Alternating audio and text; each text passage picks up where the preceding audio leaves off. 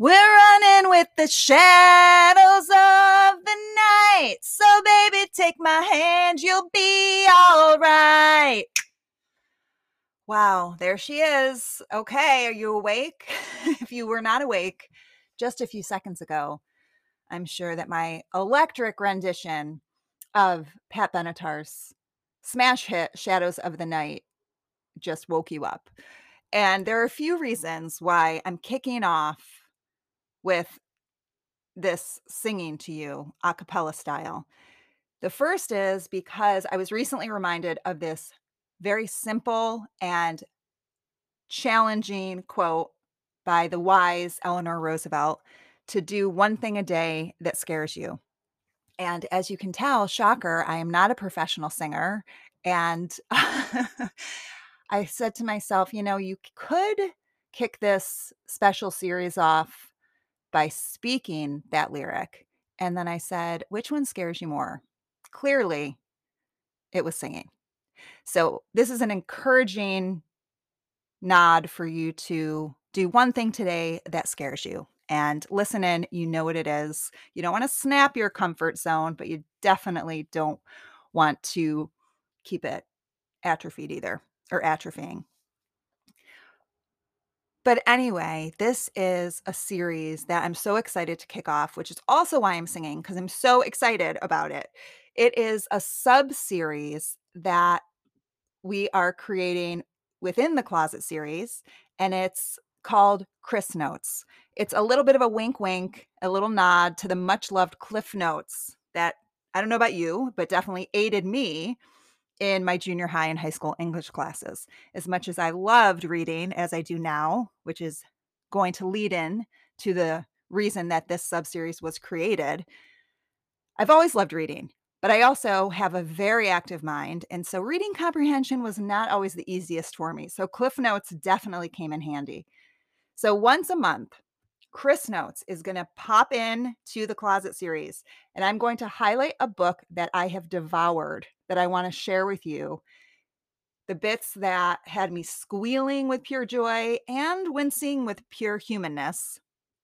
And, it's one of those books that if I could drone drop it on every single person's lawn, I would. But instead, I'm going to drop it in the mic, and hopefully it will reach as many people as possible. These are the books that made me wish that everybody could get their hands on these because their message is that universal and that personal, which is usually the case, right? The personal is universal, and we often forget that, and then we get in this space of the epidemic of loneliness that we're in. So this is to aid in the purpose of the Closet series, which is to help you feel less alone, less in the dark, and more relief and more reset. So what I'm going to do is I'm going to highlight the book. I'm going to take an exercise or a question either directly from the book to pose to you or create one from insight gleaned, because we all know knowledge attained with no application does jack squat. There needs to be integration into your life for the message to stick. So you can think of these exercises as mental sticky notes for you to put into action. And the first book that I'm highlighting is one of the best books I've ever read in my life. And I really thought about saying that before I said it. And it is absolutely true. It is wise, it's witty, it's full of heart, it's full of science, and it is incredibly powerful and incredibly needed right now in our world for many different reasons that we'll dive into. And it's called The Perfectionist's Guide to Losing Control: A Path to Peace and Power by Katherine Morgan Schafler. And oh my gosh, I'm so happy to bring you this book because I cannot speak highly enough about it. And I also realized the alignment of when this episode is being released is very serendipitous because it's on Mother's Day. And I will say to you, I wish you whatever type of Mother's Day that you want most. If it's a happy Mother's Day, awesome. And if it's a peaceful Mother's Day, amazing. But I do know that Mother's Day brings a lot of emotions for a lot of different reasons to a lot of people. And I just hope that you give yourself what you need. And you listening today, or whenever you're listening to this, but if you're tuning in on Mother's Day, you may have serendipitously stumbled upon this because you need to hear the message today. And Katherine Morgan Schafler's message is so loving and so kind and so compassionate. And did I mention funny? Like, so funny where needed. Her timing for where to insert humor is, I will say, perfect. I will say perfect. She nailed it. She absolutely nailed it. And she does not leave any stone unturned regarding the gender imbalance when it comes to the stigma attached to perfectionism, because although, yes, anybody can relate to different perfectionistic tendencies, there's a definite heavy hold of a boulder for women. So whether you are tuning in your car, on your walk, in your kitchen, wherever you are, outside, somewhere, maybe sitting on your patio, drinking your favorite beverage, I so hope you enjoy this episode, and I hope you go and buy the book, listen to it on audio, get it out of your library, whatever, but get your hands on it, and I promise you your life will be changed for the better.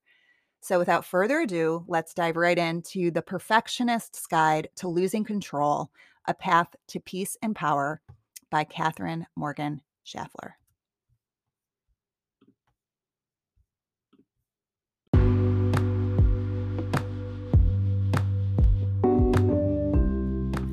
Welcome to So to Speak's The Closet series. I'm your host, Kris Mandor. As an energy, leadership, and mindset coach, I work with high-achieving, overthinking, established and emerging leaders and entrepreneurs to support them in getting out of their heads and back into their lives. I believe that by strengthening your emotional intelligence, rediscovering your core values, and boosting your mindset, you have hit the jackpot trifecta of being well on your way to feeling more relieved, reset, and ready to bring your whole self back into the world. My hope is that by listening in on each episode, you leave feeling reconnected with yourself, with possibly even a shift in perspective that supports you along the way. Because sometimes the smallest spaces allow the biggest insights to emerge. I'm glad you're here.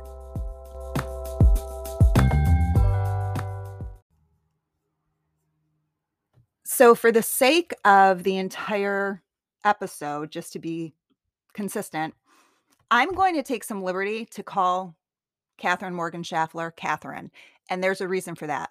It is out of complete respect for the tone that she set through the entire book. So Katherine, when you listen to this, I hope that you are not insulted by me calling you by your first name, but more finding it as a very big compliment, because you have created a book that is literally like having a best friend with you the entire way when you're facing some truths that may be one eye open truths, wincing truths.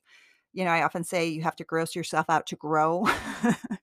And you do it in such a wonderful, very beyond genuine. I really can't even think of the word. It's so transformative. It's so powerful.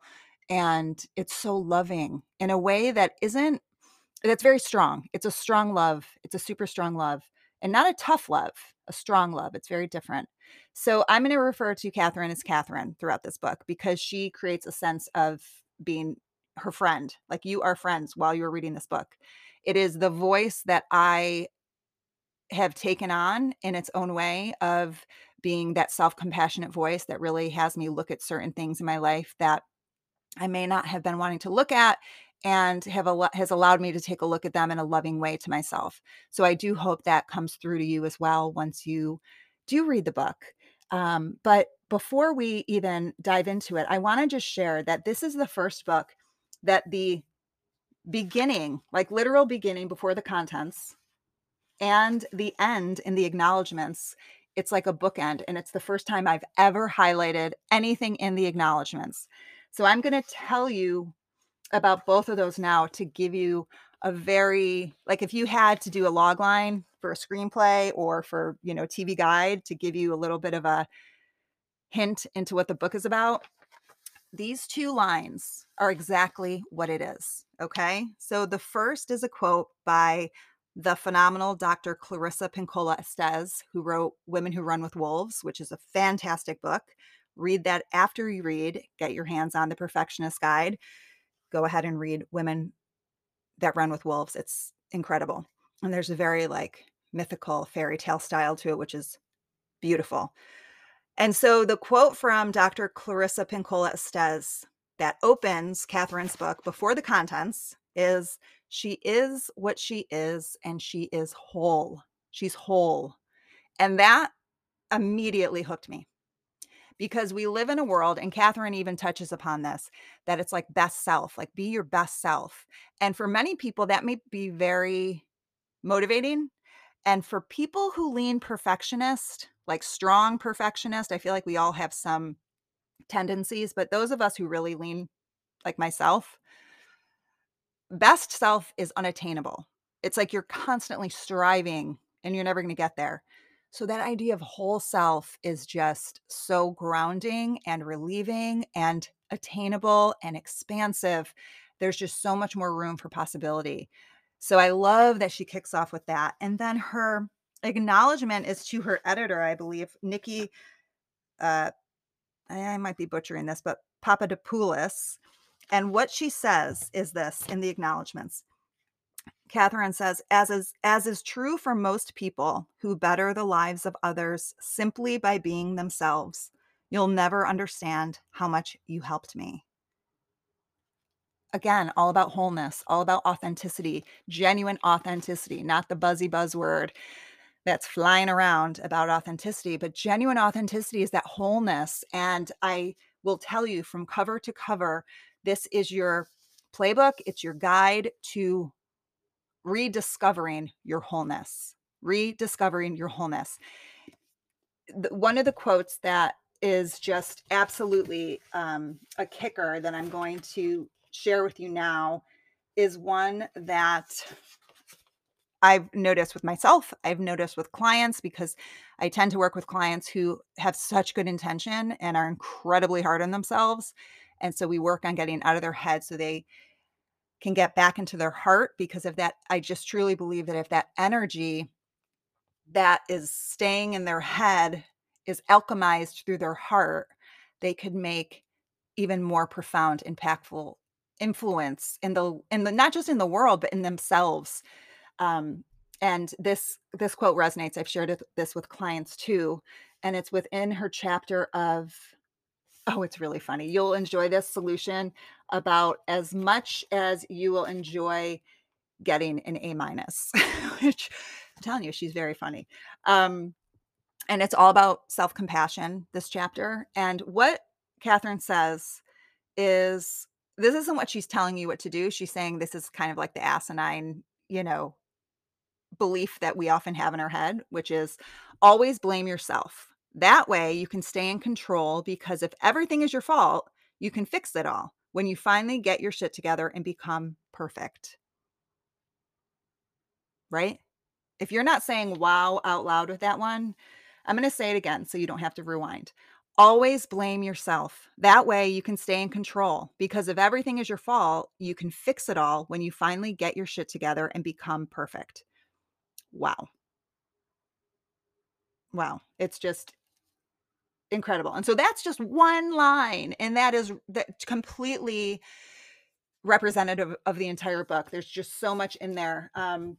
And so what I'm going to do is I'm going to share with you the 5 types of perfectionists that are in here.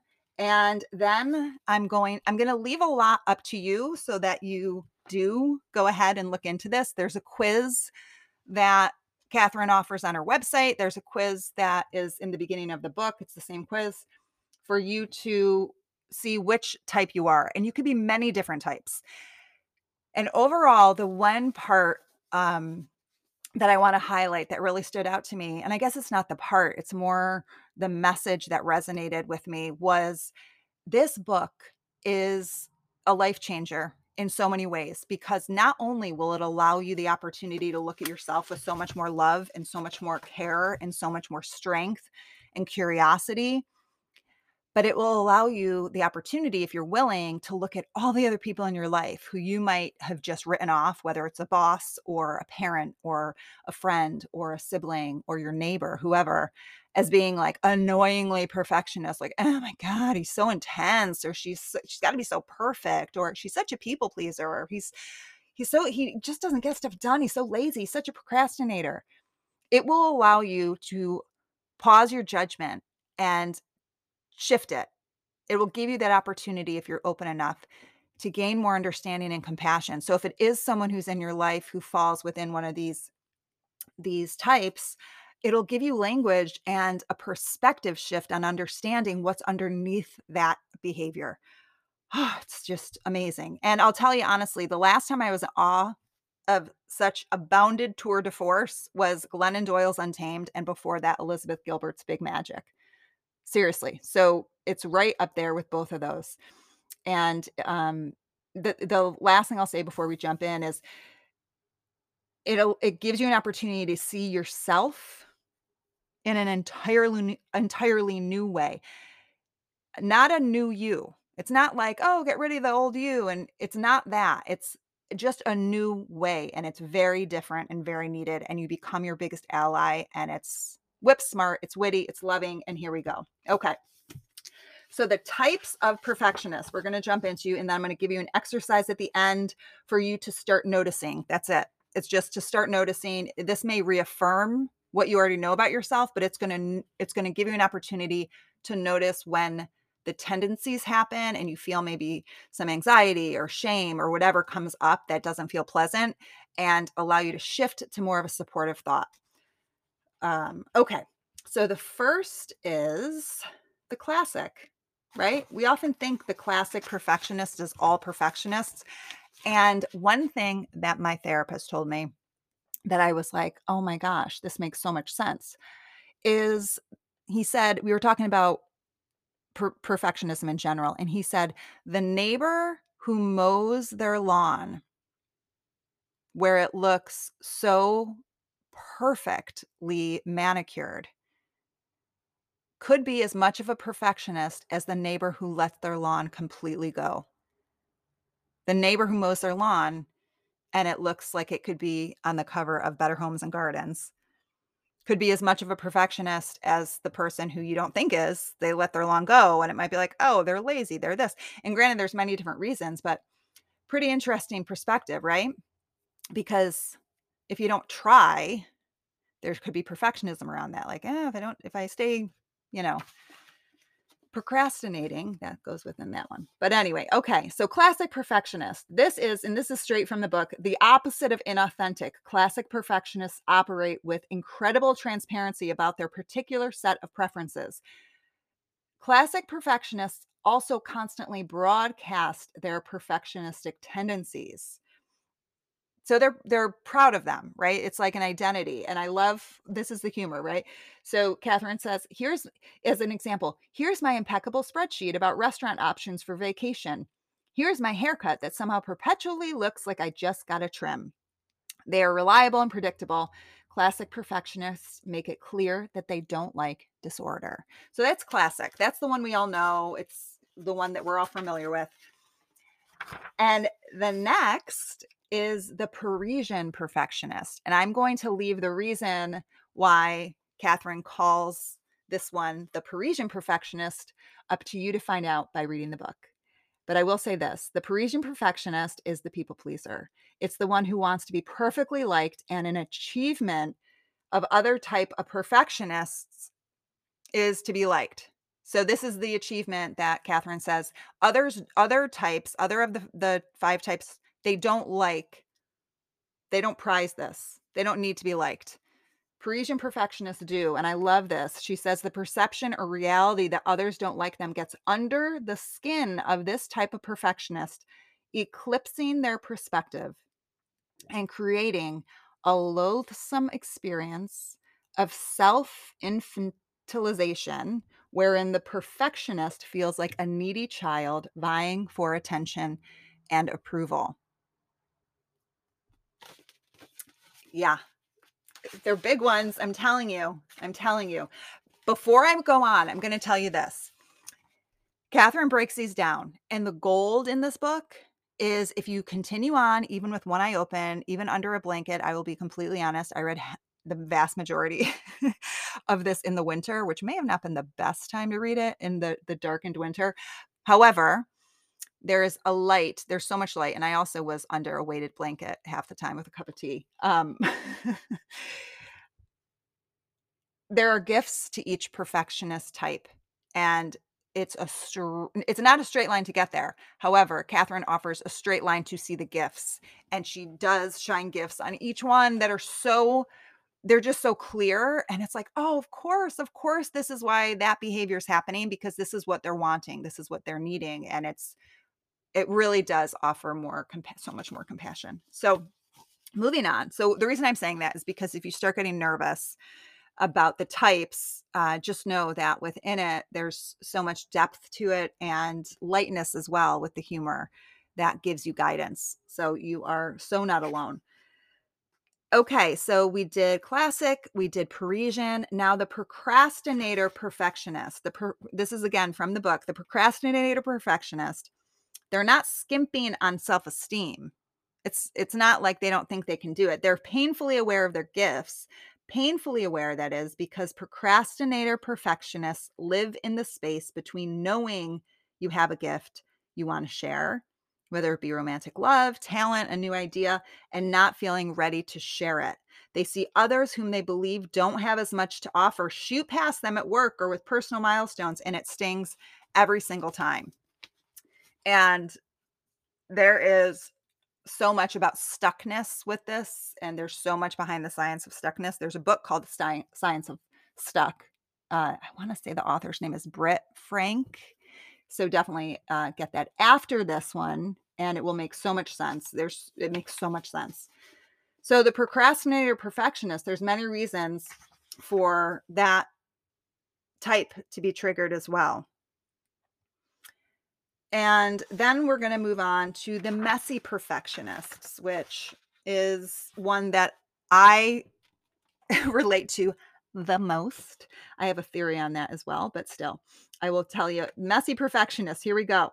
They are optimistic and they start happy, but they struggle to maintain momentum unless the remainder of the process feels as exciting and as energizing, i.e., as perfect, as it did in the beginning. Since that never happens, messy perfectionists who haven't yet learned how to use their perfectionism to their advantage take on 1,000,007 projects, only to abandon them all. The operative part of that sentence is haven't yet learned how to use their perfectionism. That is what is in every single type that Katherine offers, is how to use your perfectionism to your advantage versus to your disadvantage. And I really will say it's mind-blowing. It's mind-blowing. Absolutely mind-blowing. Okay. Lots of options for messy perfectionist. She says, for example, their system for a project might include a series of saved Word documents that make total sense to them, but is impenetrable to anybody else. Oh my goodness. Oh, and multiply that by everything they try to take on, and you can see the problem. Oh my gosh, it's so, so true.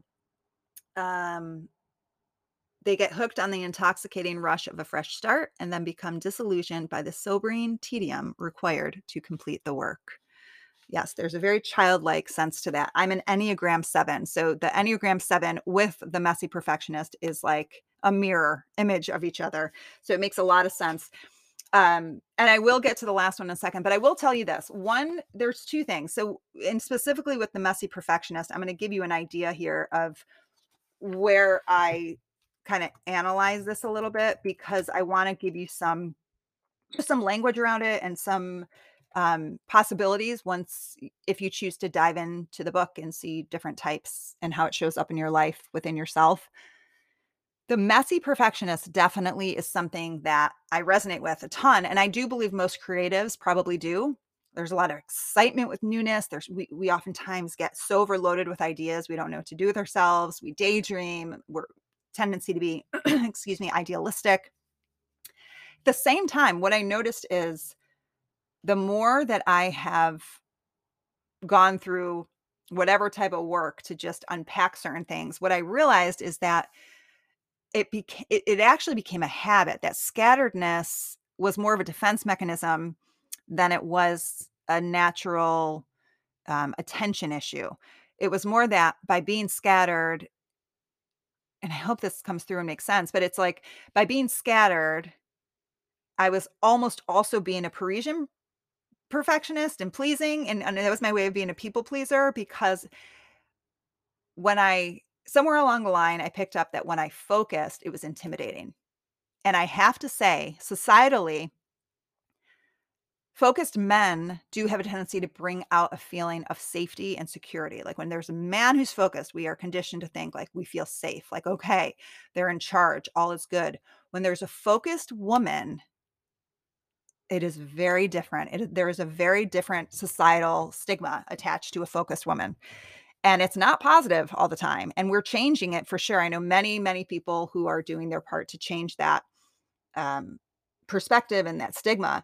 But I do feel like the more that I have worked on, with my therapist and work even with good friends, just who I've had conversations with, I've embraced my power of focus and my people pleasing tendencies have started to diminish. They're still there for sure, but they've started to diminish, and my messiness has also been almost like the kid in me that gets super excited, and I've been how much I love personifying feelings and emotions and stuff like that. I think it's super helpful. So I just look at it like I'm holding, the 6-year-old Christy's hand who's like so excited.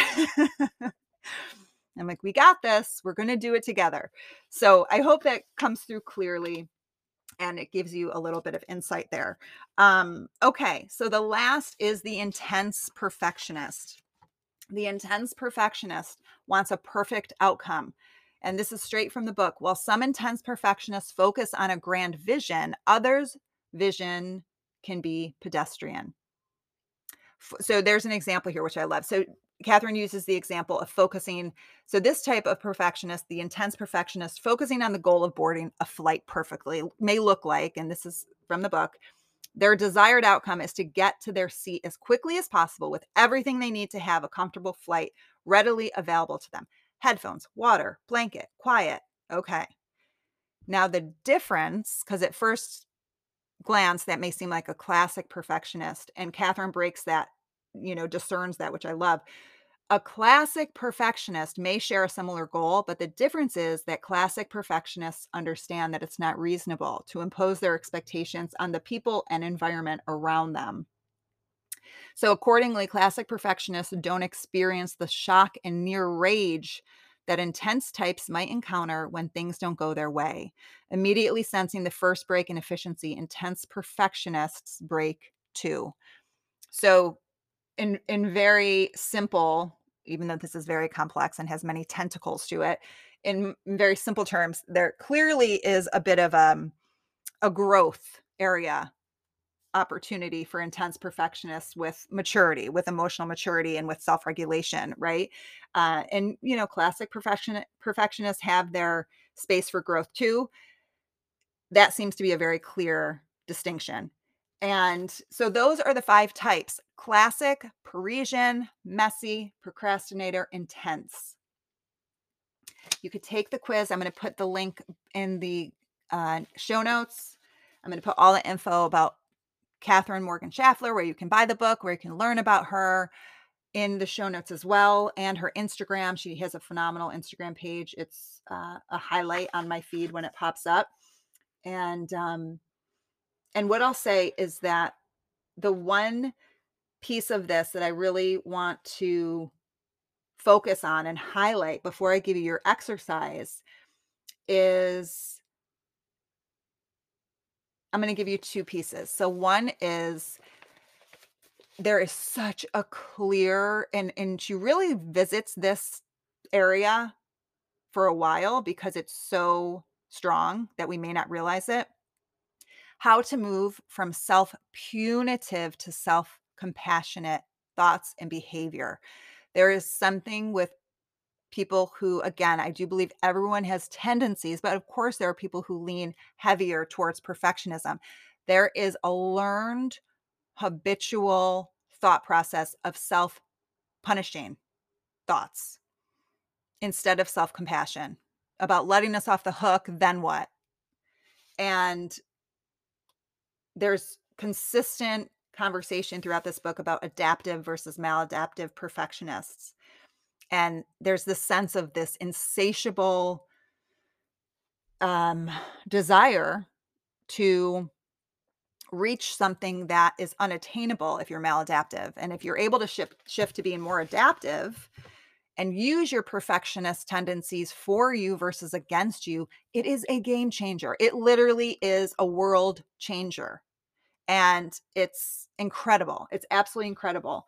And there's a big part of satisfaction and enough, and you defining those, like what's enough, what is satisfaction, and the more that you can get clear on those, the more you will be well on your way to being able to shift more towards adaptive versus maladaptive.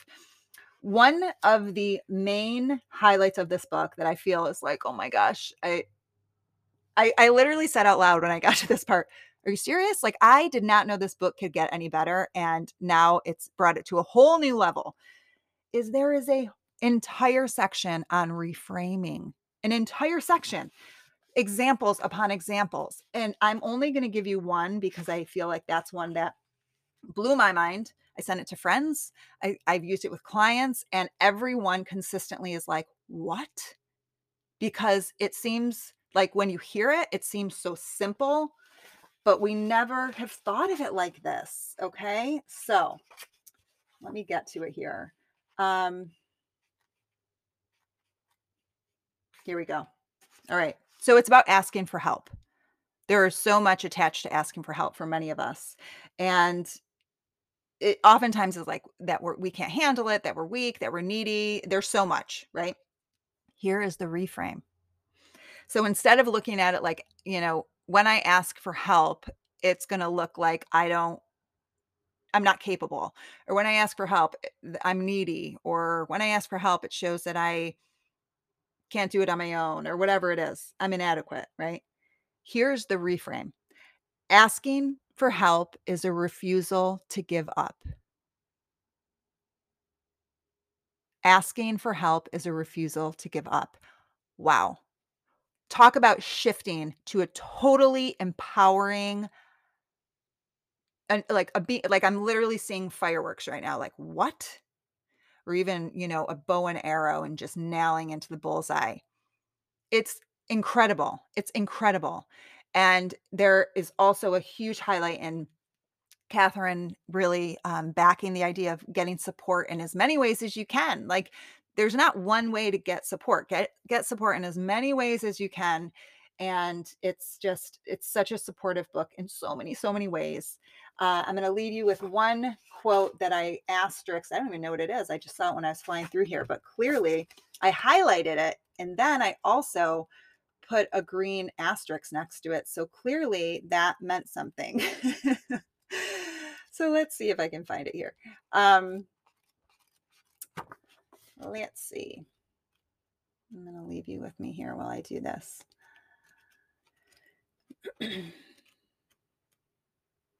There's so much that I highlighted. The entire book is completely highlighted. Here it is. Thank you for bearing with me there. Hopefully that pause gave you time to process all of this mind-blowing information I just put into your mind. So this is in the chapter called New Thoughts to Think to help you stop overthinking it. And here it is. And it's, again, simple. It's just the remembering and the noticing that takes practice and a willingness, right? So here it is. You don't have control over your unconscious reactions, but you do have the power to choose a conscious response. You don't have control over your unconscious reactions, but you do have the power to choose a conscious response. It's kind of like that same idea that I believe may have been Young Pueblo who said this, the writer Young Pueblo, that it's not your initial reaction that shows who you are or how much you've grown. It's noticing that reaction and then choosing a different response. So I feel like that goes right in line with it. Okay. Wow. All right. So here's the exercise, and it's simply noticing, and it goes right in line with the songs, the me kicking things off with the lovely Pat Benatar. What I've done is I have connected each type with a song that comes to mind. It's like their theme song when they're they're in a maladaptive state. And you can take this song as a prompt and bring your own song in, but it's a great way to bring some lightness and some humor and some play into the world of personal and professional development, because it can get really heavy and really dark. And so one of the goals I consistently have is to lighten it and bring a bit more play into it. So I've attached a song with each type. You can swap it out or use that song and start noticing when you're feeling a feeling that is unpleasant, because the more you notice it, the more you will be able to get curious. Because a lot of times, even if we have an unpleasant feeling, we're so used to it that we're comfortable with it. It's familiar that we may totally buzz right past it. And if you want to do this and you're feeling like, oh, I could do that, but I really want someone with me, reach out to a good friend, reach out to a loved one. If you want unbiased, reach out to a coach, reach out to a therapist. There are so many different options. At work, I know so many companies have EAP uh, programs. So definitely reach out to whoever you need. All right. But here's the play part. Here we go. For the Parisian perfectionist, I have Will You Still Love Me Tomorrow by Carole King. It's a very sweet song. I'm sure you know it. Here's a little trivia that I got from the book Girls Like Us, which is a brilliant biography on Carole King, Joni Mitchell, and Carly Simon. That Joni Mitchell and James Taylor were dating and sang backup to Will You Still Love Me Tomorrow. So while they were dating, they also sang backup in Will You Still Love Me Tomorrow, which is awesome. All three of them together, musical icons. For the intense perfectionist, I Go to Extremes by Billy Joel. It's a brilliant song. I love that song, and it's right on with the intense perfectionists.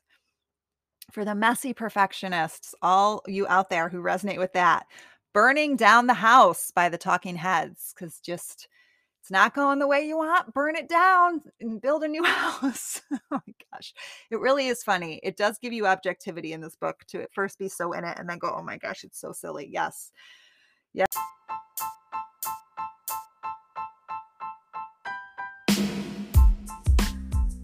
Are you and your team tired of being tired and frustrated with being so frustrated? You are in need of strategies to keep you optimistic and grounded, not inauthentically positive and drained. Because when the going gets tough, you are either paying for it now or you're paying for it later. So to Speak's Get Out of Your Head and Back into Your Life workshop is your answer. It's available for a half day or a 90-minute workshop online or on site. And you will be able to reclaim your mind so it can work for you instead of against you. You will learn sustainable, science-backed strategies to strengthen your emotional intelligence and your mindset. And you will say so long to foggy, frazzled, and frustrated, and hello to clarity, focus, and relief. It's not rocket science, but it is science. If you're interested, go ahead and email Kristy, Kristy, at sowtospeak.com, or you can go directly to the website, www.sowtospeak.com.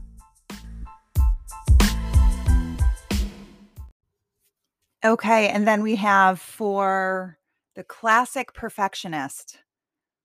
I'm going to pause on this one, see if you give you some time. So for classic perfectionist, what would be the theme song? All right. You might have gotten one, but if you didn't, you can have this one. Everybody Wants to Rule the World by Tears for Fears.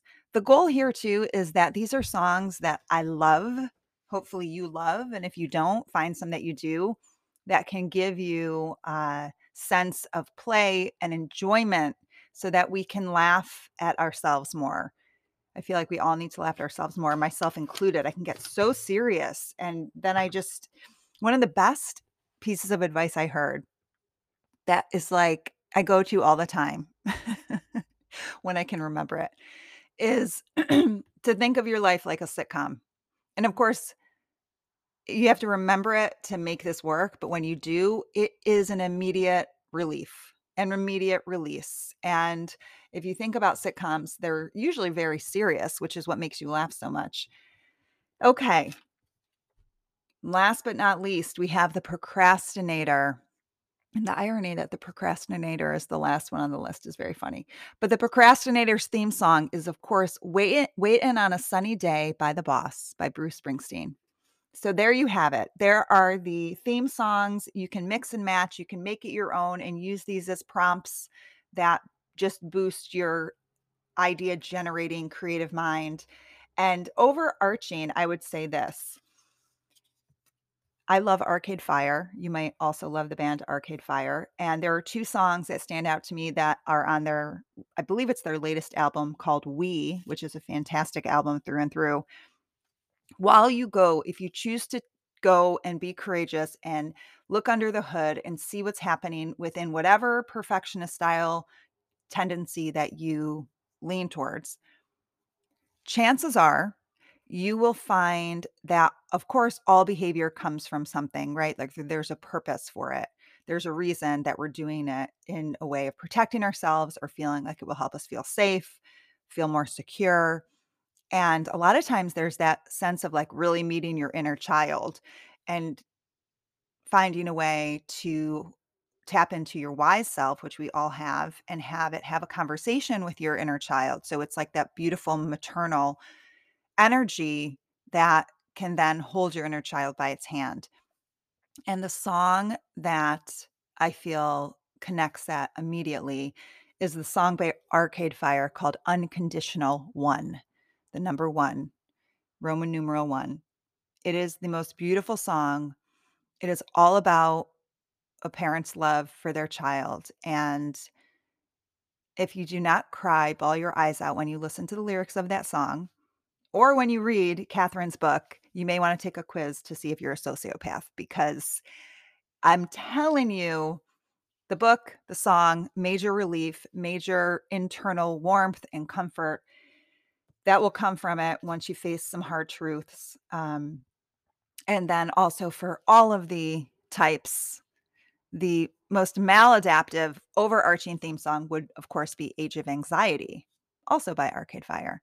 So I will put all of the songs in the show notes. I'll put all the information on where you can learn more about Katherine Morgan Schafler, where you can learn more and purchase her book. And go easy on yourself as you navigate this, because it takes a lot of courage to be really honest with yourself. And then what surfaces is a more whole version of you, a more genuine and authentic version of you that has been waiting there all along. I will see you next week.